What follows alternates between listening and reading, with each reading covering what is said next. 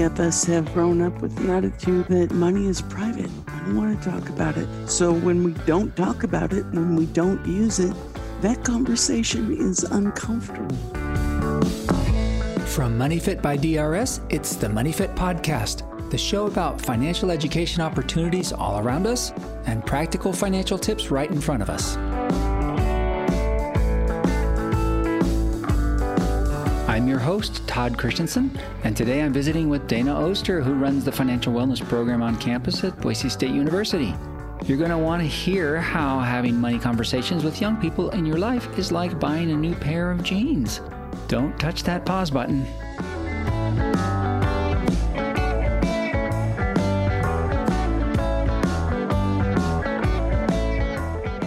Dana Oster works as a financial wellness coordinator for the Student Financials Office at Boise State University, helping individuals acquire the skills needed to minimize debt, alleviate stress, and foster a healthy relationship with money.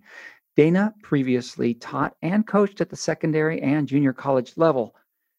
She has graduate studies in sports psychology and feels the last 2 minutes of the game reveal one's true character, which I love that idea. It's very cool to have you here with me today, Dana Oster. Welcome to the MoneyFit Podcast.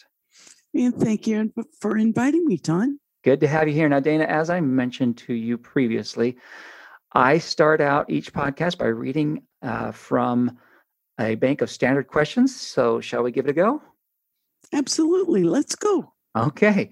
Name a financial behavior or habit you wish you would have developed earlier. Well, when I was very, very young, my mother had a financial consultant come talk to me about money. Mm-hmm. And I remember he spoke about penny stocks. Mm. And I often think back to that day, wishing I would have taken it more seriously and actually put it into play. Mm-hmm. The reason being, not just as far as saving money and starting to invest early. I mean, I was 6 years old. I was very young. Wow, that's very young. It would have increased my awareness as to money as a tool. Mm-hmm. Many people, I think about money as be all, end all, and where they're headed and how much money I'm going to make and where's my money going to go. Well, no. Money is a tool. Money is something to help you reach your dreams, help others, help you be happy in life. So money's not the goal. It's not the dream. It's the way to get there. Exactly. Yeah, like that. I appreciate that. It's the conduit, so to speak. Well, I've used that term, money as a tool, many times in our classes. So I appreciate you sharing that. Now, Dana, you and I have been working together on financial wellness programs for a little over 3 years now. Somehow, doesn't seem like it's been that long, but we're talking today about getting comfortable with the uncomfortable money conversations, especially between college-age young adults and their parents. And I love the way that you've described in the past, I've heard you say it, that how talking about money can be like buying a new pair of jeans. Could you mind just getting us started here? How would you elaborate on that idea for my listeners?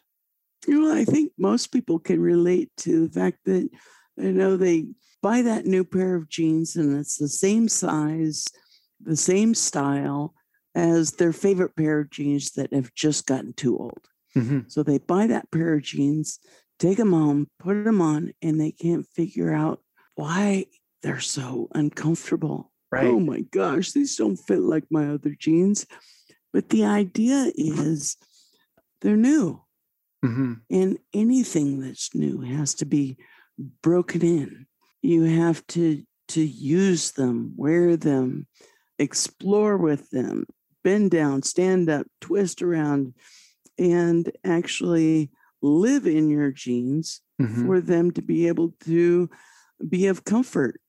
Right. And the same applies to conversations about money. It's hard.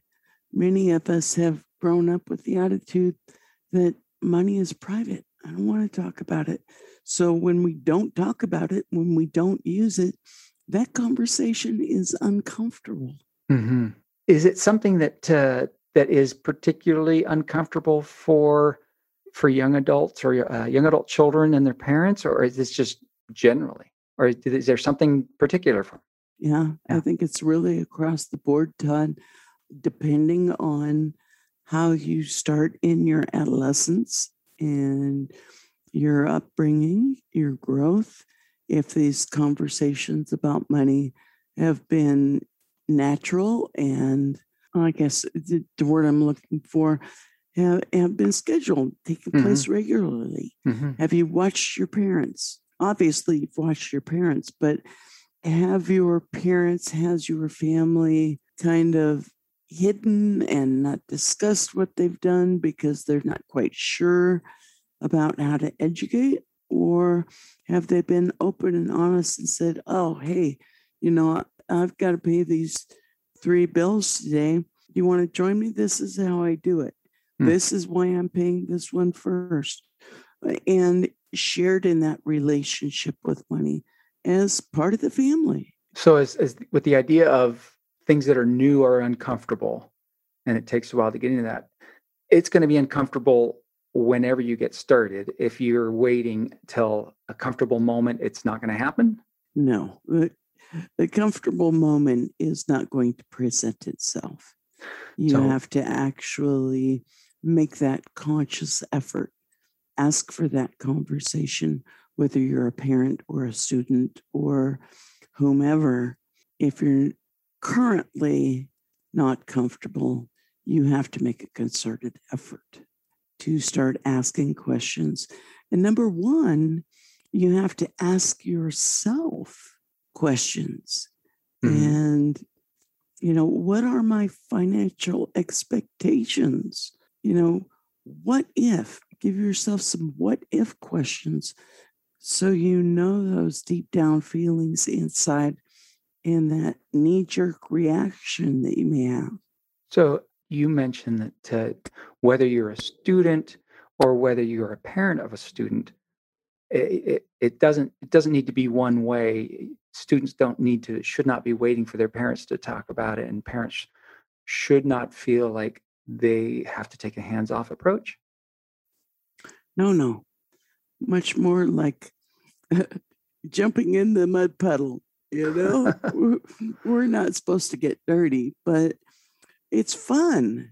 So if you see your kids playing in the dirt, jump in there and play in the dirt with them. Well, uh, have you heard of any ideas on how to start that conversation, or have you seen that happen? Or because if a student is thinking, well, I don't, my parents never talked about money, and they said it was impolite to talk about money. How do they even start that to open up that door or window of opportunity? The best thing to do is to, as I said, start with a what if. Hmm. Dad, what if I didn't have enough money in my checking account Hmm. and I wrote a check? What do I do? Hmm. Or, you know, ease into it. It's also valuable, very valuable in any conversation about anything to ask someone else about themselves Hmm. instead of making it about me and what my expectations are, what my demands are. I would say, Todd, how long have you had your checking account? Hmm. Because people love to talk about themselves. That's true. It opens it up. And when they are talking about themselves, be sure to compliment that behavior, offer a reward Mm. in sorts. If dad says, I didn't have a checking account until I was 18. Hmm. Really? You got your checking account at 18? How did you feel? Yeah. So really explore that, and just be open to whatever the answer might be. Be inquisitive Mm. of the person you're talking to.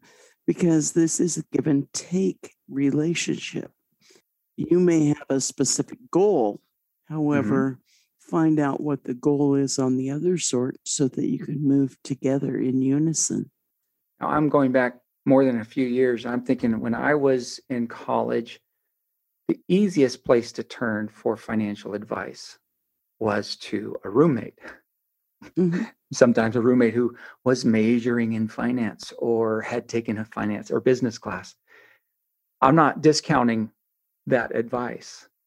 Is there something inherent in advice of a parent that would be helpful to that college student? Or Now and that even if they don't have a parent, maybe they don't have a parent, but advice of an adult mentor. Sure, sure. And now that you mention that, you never want to just ask one person. Mhm. You want to get as many ideas, as much feedback as possible. Absolutely ask your roommate, ask your girlfriend, ask your banker, ask someone in your class. But find out by asking these questions, find out where they found their answers.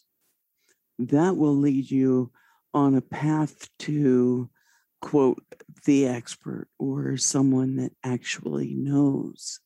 So many times students have come into the office after the fact, after they've been painted into a corner, Mm. because they have not been comfortable asking questions or having conversations about money. At that time, it's very important to provide positive feedback for them just asking. It's so important. Sometimes we don't even know, especially as we're young, but even as supposedly grown adults, we may not even know the question we're supposed to be asking, and so there's got to be some place to start. Exactly.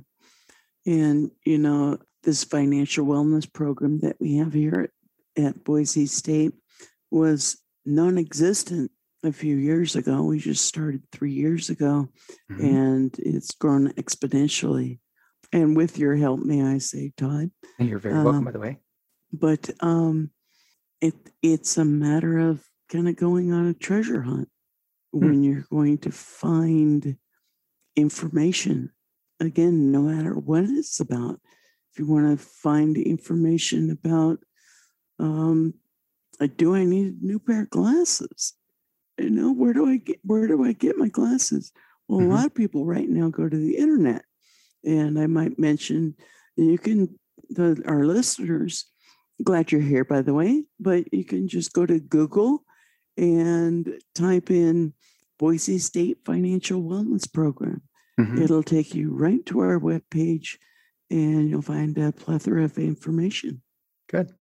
Now we've been talking about children or young adult students who are children approaching their parents.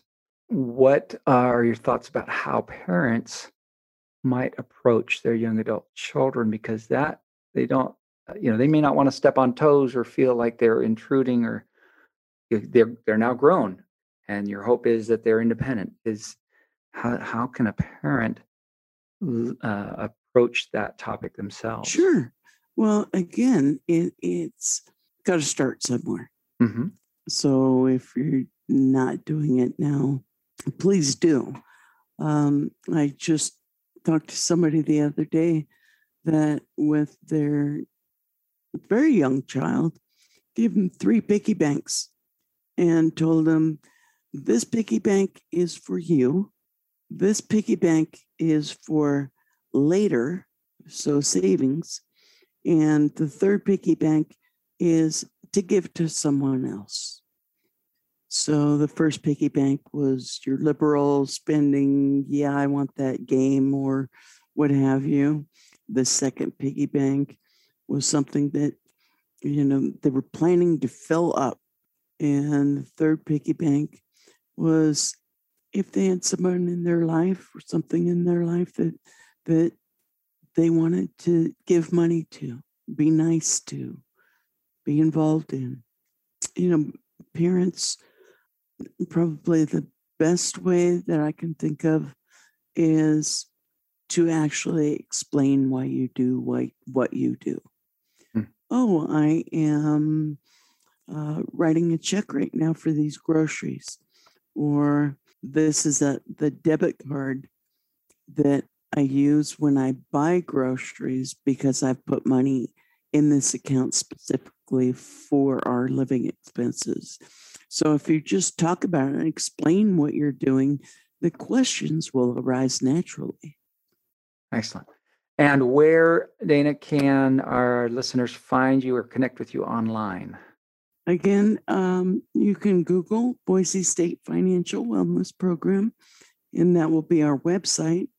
If you want to reach out to me via email, you can email Dana Oster at boisestate.edu.